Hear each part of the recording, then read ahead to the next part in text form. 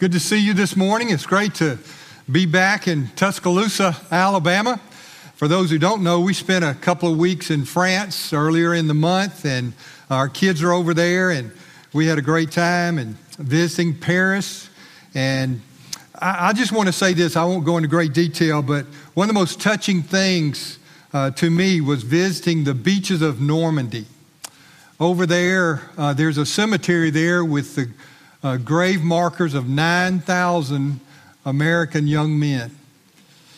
And it was just really awe-inspiring to stand on those beaches, to see those cliffs that those guys had to go up facing the German army, and to know that, we don't know what would have happened if that invasion hadn't been successful, but we know Hitler was on the march. But anyway, those guys gave their lives for freedom, not just for America, but for freedom around the world.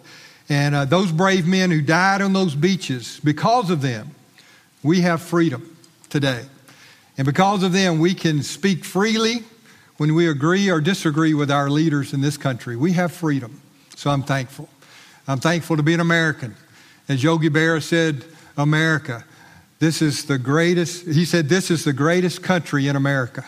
So this is the greatest country in America, and I'm glad to be an American. Let's take our Bibles this morning and turn to 1 Samuel, the 16th chapter.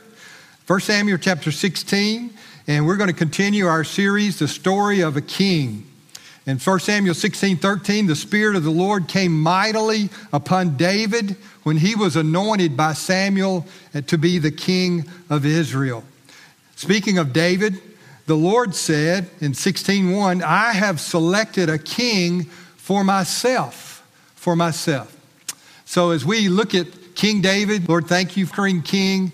Let's begin in prayer. Father, thank you for this time. Lord, thank you for the privilege of preaching your word today.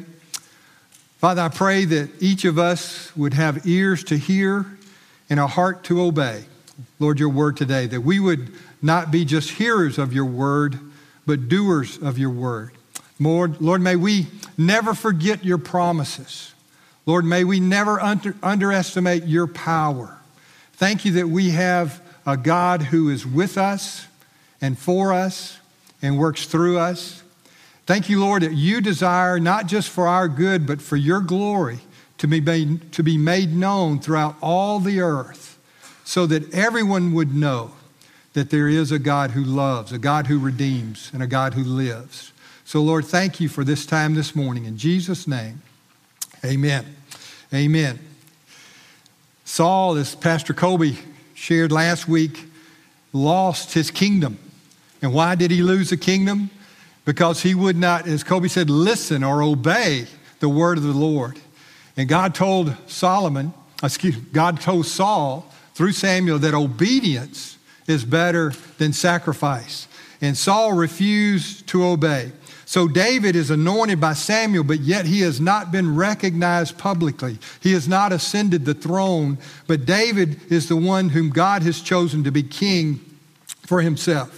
And right after his anointing, chapter 16, we move into chapter 17. It's interesting, after Jesus' baptism, when he was baptized by John the Baptist and the Spirit descended upon him in the form of a dove, and God affirmed Jesus, this is my beloved Son in whom I'm well pleased. As soon as God's official public anointing was on Jesus, the next chapter he moved into the wilderness where he faced the temptation by Satan. Here, I think we see another example of a highlight in David's life. David is anointed as king, chapter 16, verse 13. Then we move to 17, and all of a sudden, young David is faced with a challenge. As Colby said a while ago and prayed in his prayer, just because we're Christian doesn't mean we won't have challenges. Doesn't mean we won't have difficulties. But God is with us, and he is a God who desires to make his name great so that all the world will know there is a living God. So David moves in chapter 17. He meets Goliath. The story of David and Goliath is one really of the most familiar stories in all the Bible. Believe it or not, I have never preached from this passage. You can ask Teresa. I heard a pastor's wife one time who said, my husband's in a ministry for 30 years, and I've never heard him preach the same sermon. What that says to me is he didn't have any good sermons, okay? But Teresa can tell you, I have never preached on David and Goliath, okay? So I'm excited about this, but it's one of the most familiar stories. Our grandson, John David, I have to tell the story. Colby's told the story before, but John David loved to act out David and Goliath when he was much younger, and most of the time on the trampoline. I've been Goliath many times and knocked down, but Colby was over there one day, and he told the story how John David wanted to be Goliath, and he wanted Colby to be David. So they acted it out, and Colby slung his slingshot and hit John David, hit Goliath, all pretend, and Goliath, John David fell with a thud on the trampoline, and Colby's jumping around celebrating his victory, and John David's laying there, and after a few seconds, he looks up and said, "You got to cut my head off." And literally, that's what happened. You got to cut my head off. This was a final, thorough victory for the Lord. And when God does something, he does it thoroughly. So that happened on the trampoline, but this happened in history. David's brothers are at battle. If we go back to chapter 7, I'm going to tell you some of this, and we'll read the key parts here. But David's brothers are in Saul's army. They're encamped in Soka. The Israelites are on one side of the mountain. The Philistines are on the other side of the mountain. And this champion warrior of the Philistines, Goliath, we see him in verse 4, comes out to taunt, and here's a word, to defy the armies of the living God, to taunt. That's a key word in our study this morning. But Goliath, we're told, is over 9 feet tall. I saw everything from 10 feet to 9 feet to 11 feet. But he came out, he was daring the Israelites to fight. He was taunting them. We see that in verses 8, 9 and 10. And so let's just read verse 10. The Philistines said, "I defy the ranks of Israel this day. Give me a man that we may fight together." So Goliath was taunting the armies of the living God. The living God. So let's pick up the story in verse 24. David has come to bring supplies for his brothers. And so David, verse 24, when all the men of Israel saw the man, Goliath, they fled from him and were greatly afraid. Then verse 26, then David spoke to the men who were standing by him, saying, "What will be done for the man who kills this Philistine and takes away the reproach," this is important, the reproach from Israel? "For who is this uncircumcised Philistine, that he should taunt the armies of the living God?"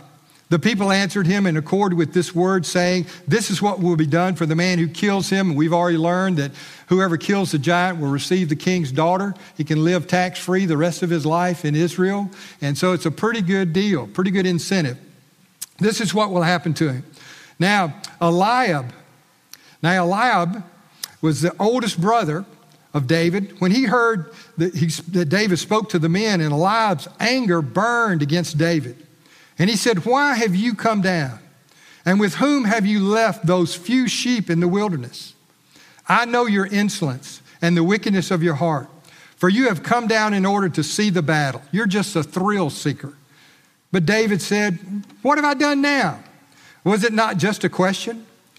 Verse 31, and when the words which David spoke were heard, they told them to Saul, and he, the king, sent for him. David said to Saul, "Let no man's heart fail on account of him, this giant. Your servant will go and fight with this Philistine." Then Saul said to David, "You are not able to go against this Philistine to fight him, for you are but a youth, while he has been a warrior from his youth." I want us to see this morning that David faced challenges on several fronts. Before he stood before Goliath, who I'm calling Goliath the defiant giant, before he faced Goliath, he had some other challenges in his life. The first thing we see is in verse 28 and 29, David faced his brother's critical spirit. "Who are you? Why did you come down here? You're just a thrill seeker." Not only did Eliab criticize David, he mocked him. "Hey, by the way, what'd you do with that little herd of sheep that you've got?" This is Eliab, David's older brother. Now, we don't know any facts about their family life, but I have an older brother that I always admired. I got a feeling David looked up to Eliab.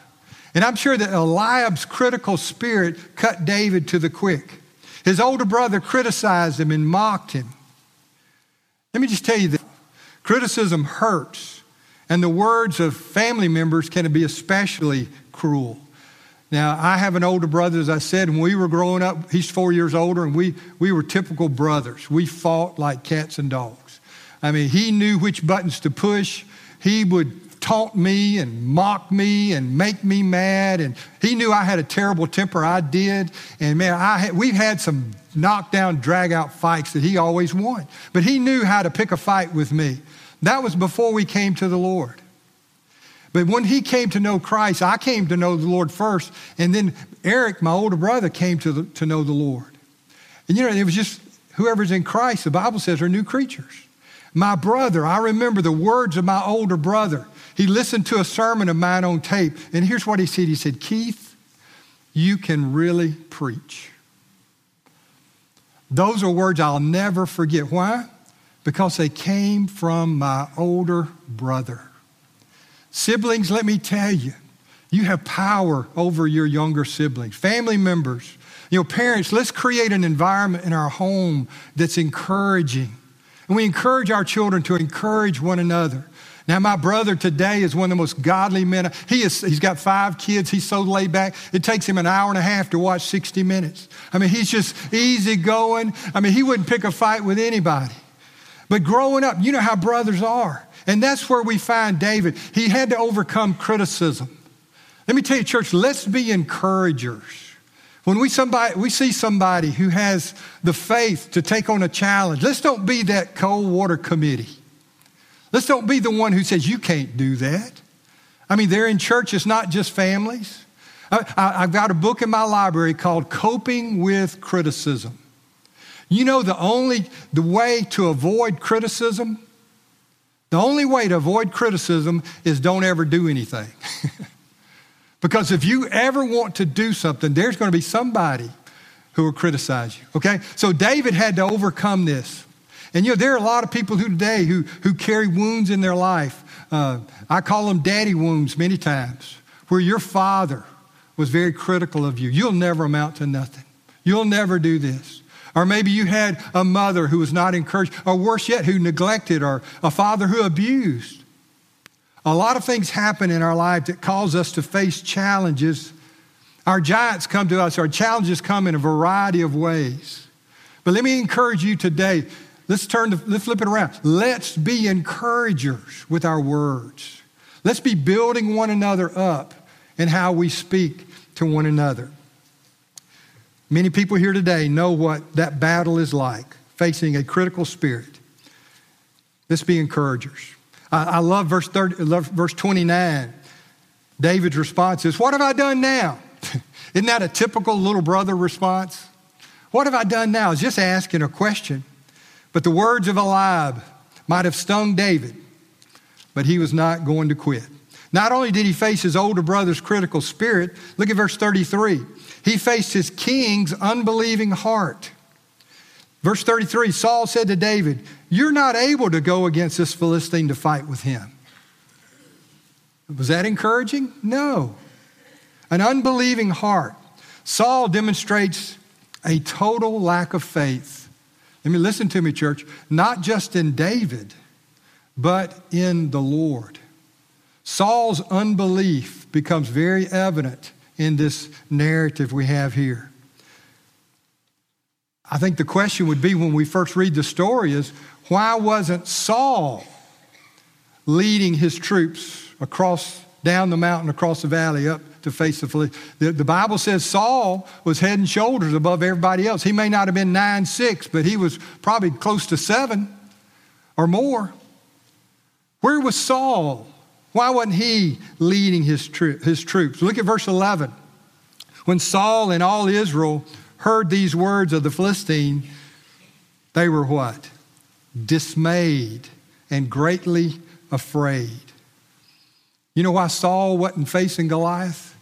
Because he, like many of us many times, he was paralyzed by fear. Paralyzed by fear.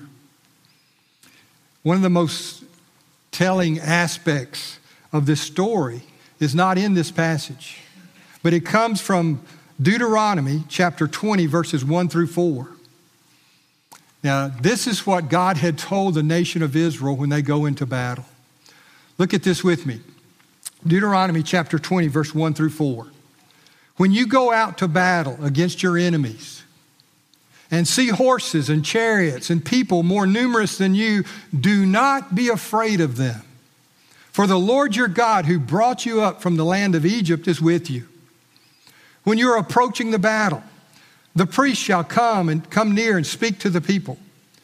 He shall say to them, Hear, O Israel, you're approaching the battle against your enemies today. Do not be faint-hearted.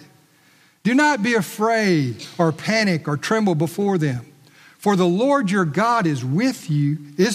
For the Lord your God is the one who goes with you to fight for you against your enemies to save you. Now, this is what God had promised the nation of Israel. As king, Saul should have led his troops in battle with confidence in the promises of God. For some reason, Saul had forgotten Jonathan. We'll meet Jonathan more, learn more about him next week. But Jonathan, he was not a wimp. This is Saul's son. If you remember in chapter 14 of 1 Samuel, Jonathan and his armor bearer are sneaking around and they find a kind of a regiment of the Philistine army. And they're all hunkered down. There's a standoff there. But Jonathan takes his armor bearer and goes in and he destroys this regiment of Philistine soldiers all by himself, with his armor bearer. Those that weren't killed ran like scalded dogs. Jonathan was a warrior. Jonathan had been to battle. He was battle tested.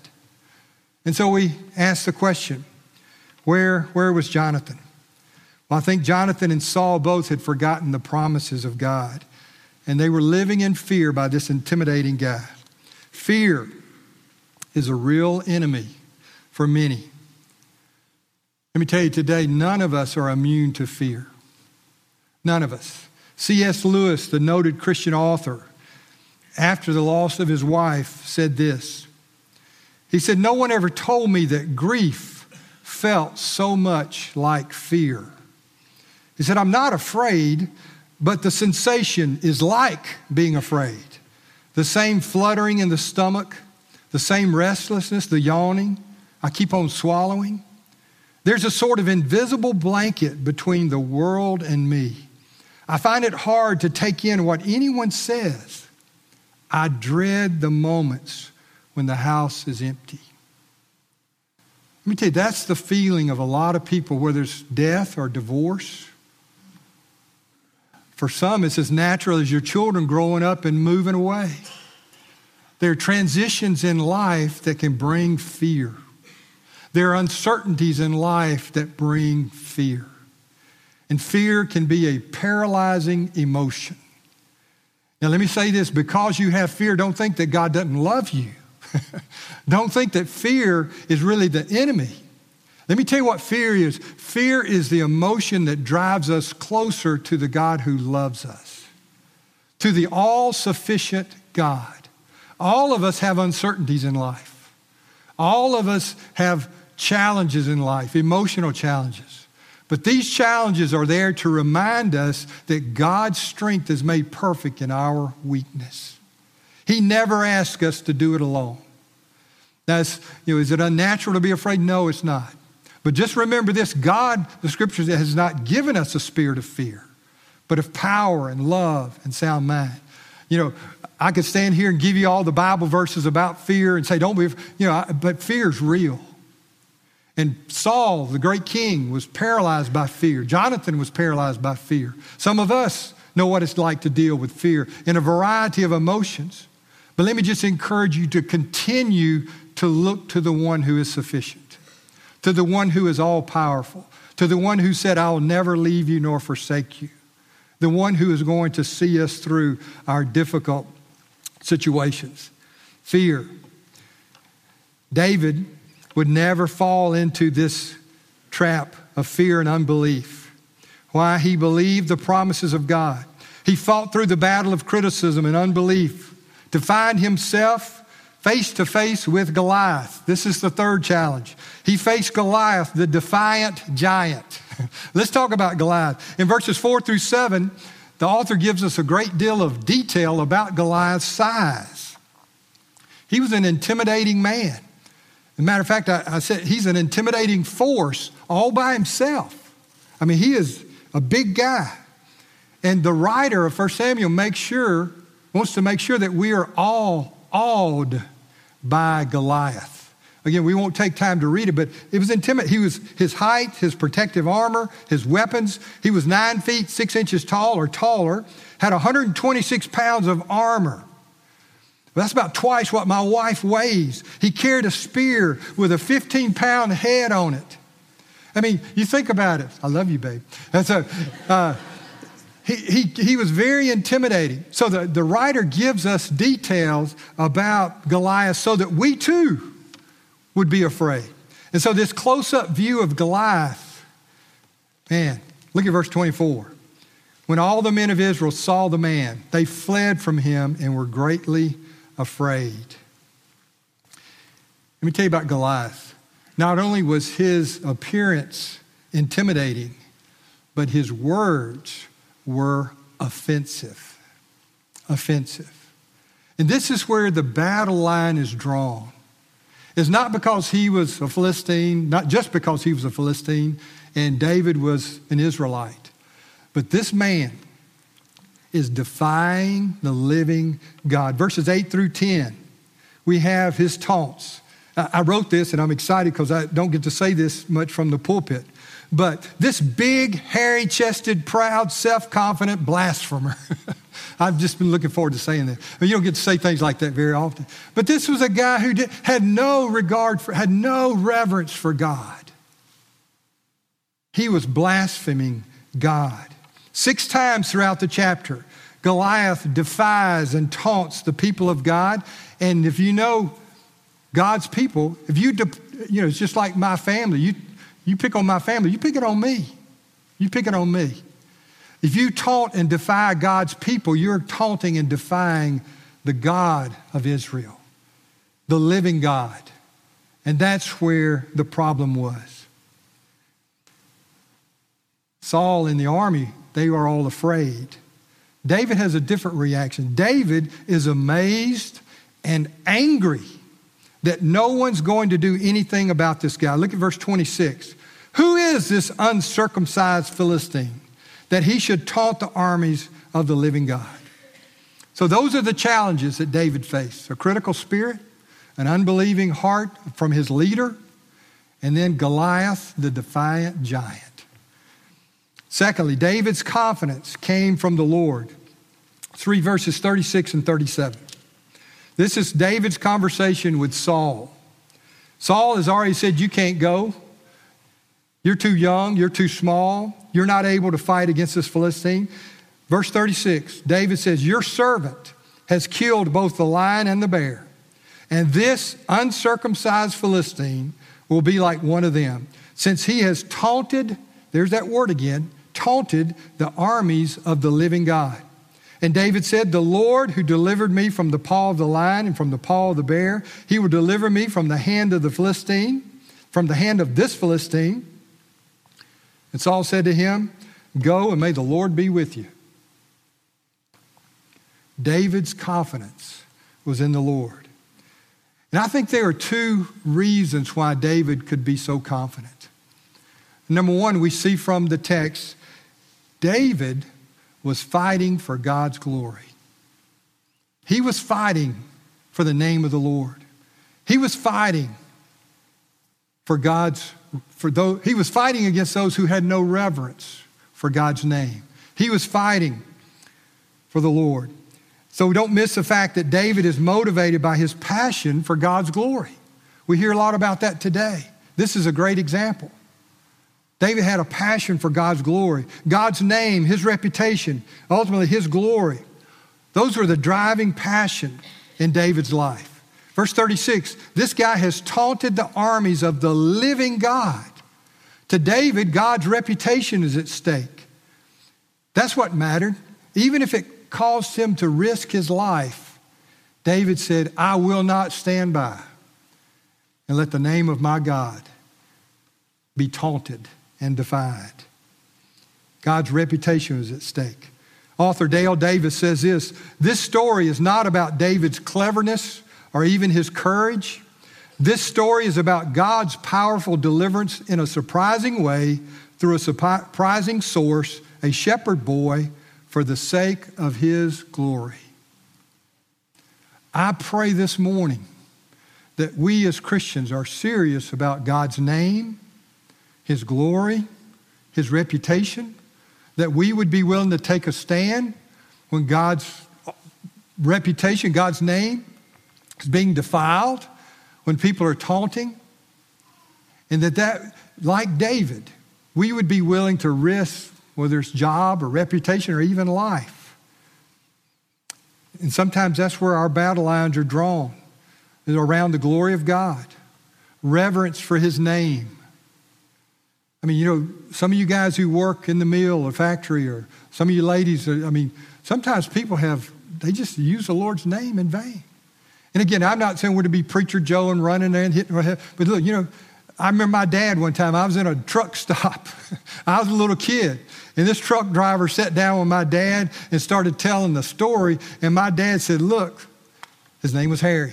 He said, Harry, I don't tell you stories like that. And you're not going to tell that story in front of my son.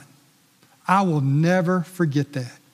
I think my dad was standing up more than just for me. He wasn't going to have a part of that. And a truck driver's world is a pretty rough world. But there are times when you and I can take a stand for God's glory, for God's reputation, for God's name. There are times when we need to take a stand for the truth of his word. We stand, hey, we believe the Bible, and we're not ashamed of that. The Bible is God's word. It is truth to live by. We're going to take a stand for his word. We're going to take a stand for the integrity of his church. God's church is the bride of Christ. Don't you be talking about my bride in a negative way. And we should so protect the reputation of Christ's bride. Be willing to step in the gap sometimes. Say, hey, look, that church is not perfect. But you're not going to be talking about my church like that. You're not going to be talking about any church like that. That was David's passion. It wasn't so he could be a hero and go knock this guy down. He had a passion for the glory of God and the things of God. Church, we need that. We need to be reminded that we can go with confidence when we go in the name of the Lord. I think of Jehoshaphat when he was facing battle and he was outnumbered 185-1. He said, oh, Lord, we have no might against this great company. Neither know we what to do, but our eyes are upon you. And the prophet spoke to him and said, don't be afraid of this country or be dismayed, for the battle is not yours but God's. And that's what the Lord said to David here. And that's what David was hanging his hat on. He was fighting for the glory of God. Secondly, he had great confidence because he remembered God's past deliverance. David stresses a little phrase that's so key in this story.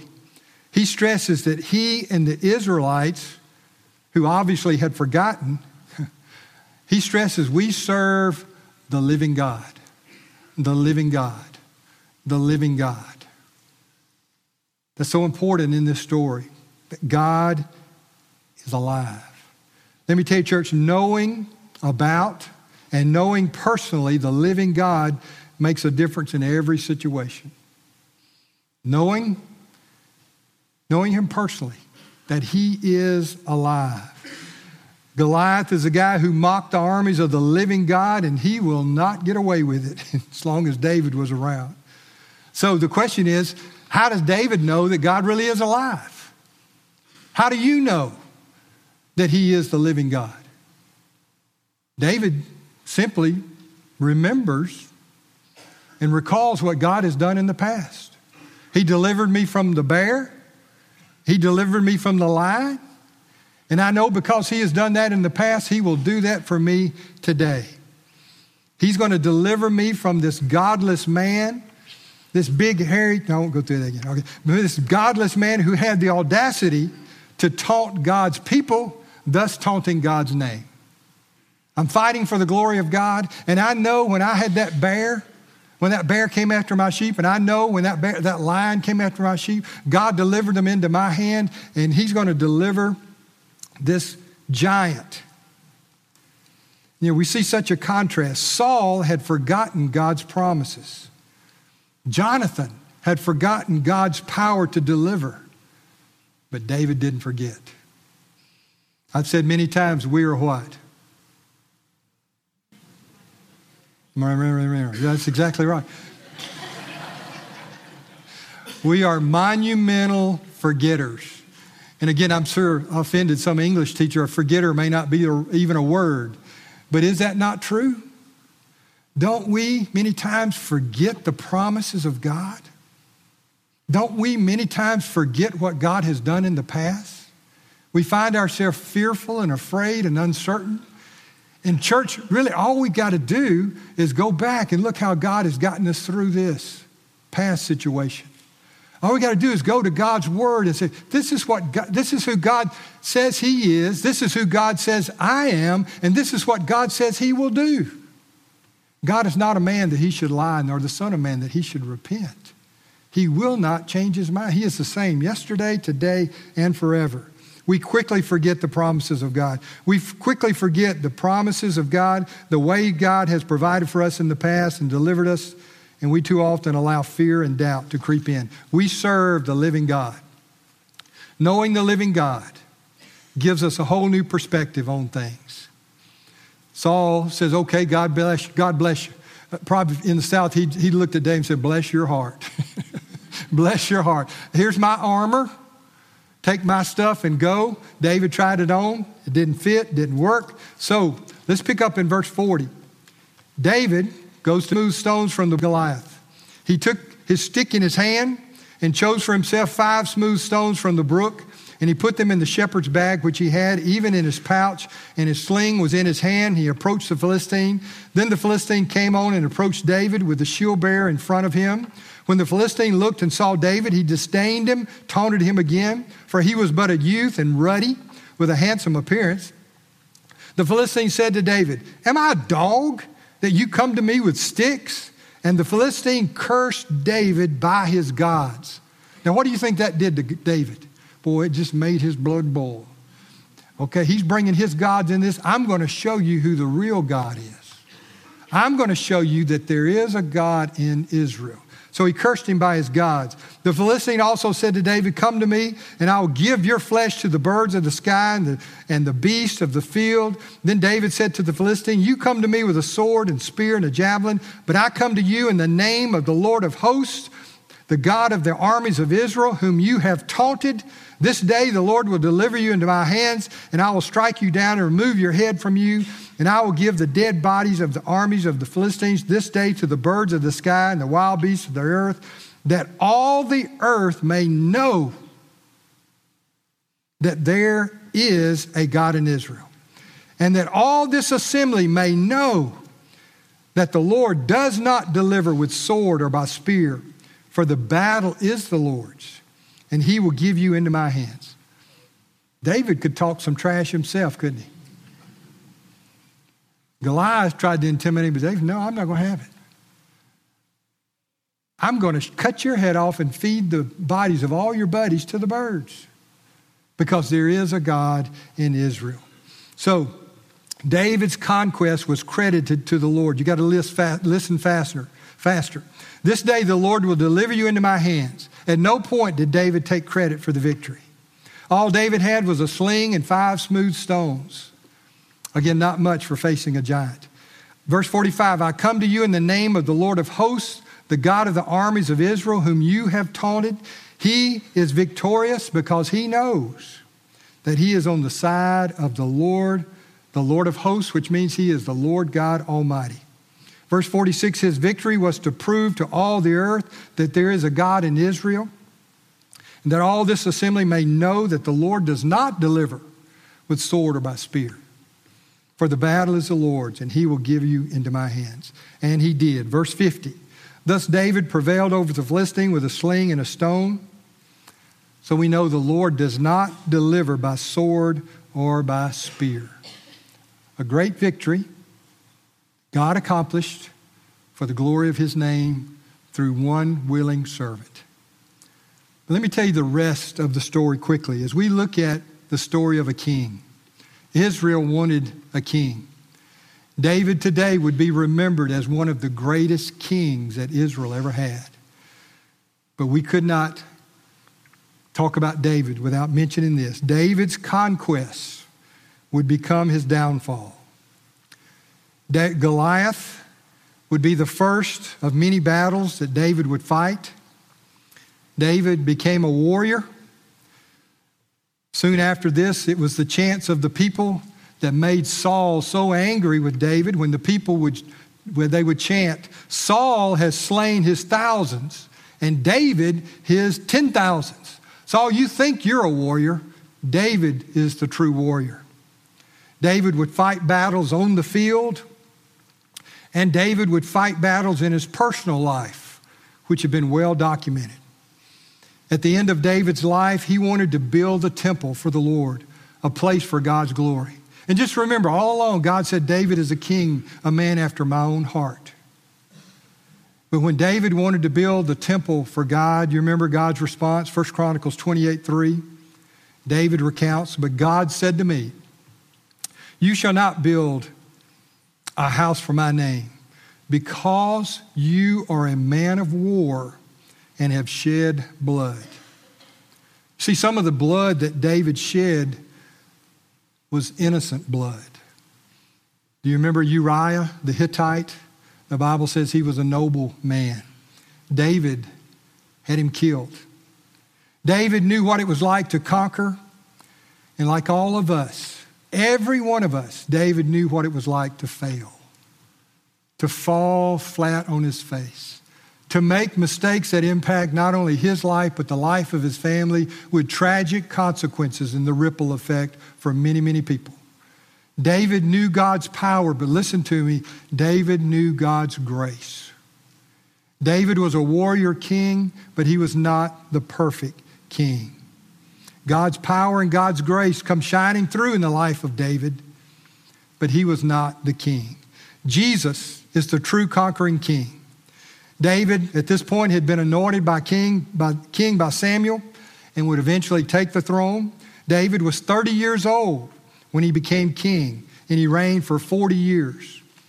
David was blessed by God. God promised that the throne of one of his descendants would be established forever, that his throne would be established forever. But David was not that king. God's eternal king would also be a man of bloodshed. God's eternal king would be a man who shed blood. Not innocent blood of other men, but he shed his own blood.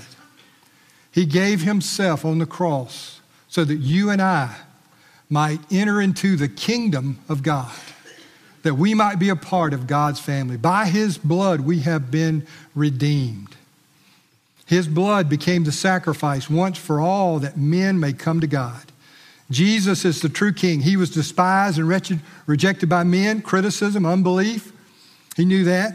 He was dedicated to doing all for the glory of God. Paul says in Philippians 2, being found in appearance as a man, he humbled himself by becoming obedient to the point of death. And at the end, he says that every tongue will confess that Jesus Christ is Lord to the glory of God the Father. All that Jesus did, he did for the name of God, for the glory of his Father. Jesus defeated death through the shedding of his blood. In 1 Samuel, the promised king defeats the enemy of his people.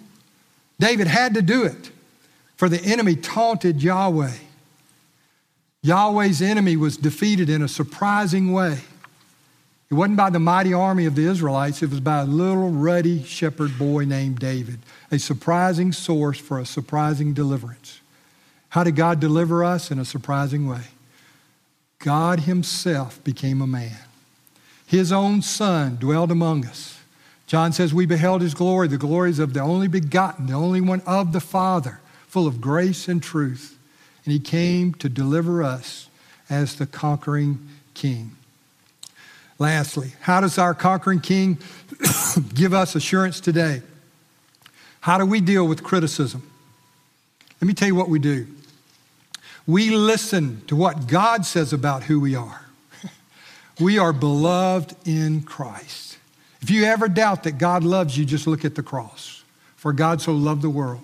How do we deal with criticism? We know that we are beloved in Christ. How do we deal with unbelief in our life and the lives of others? We remember the promises of God. And we recall the past deliverances of God. How do we deal with fear? We look to the Lord instead of our circumstances.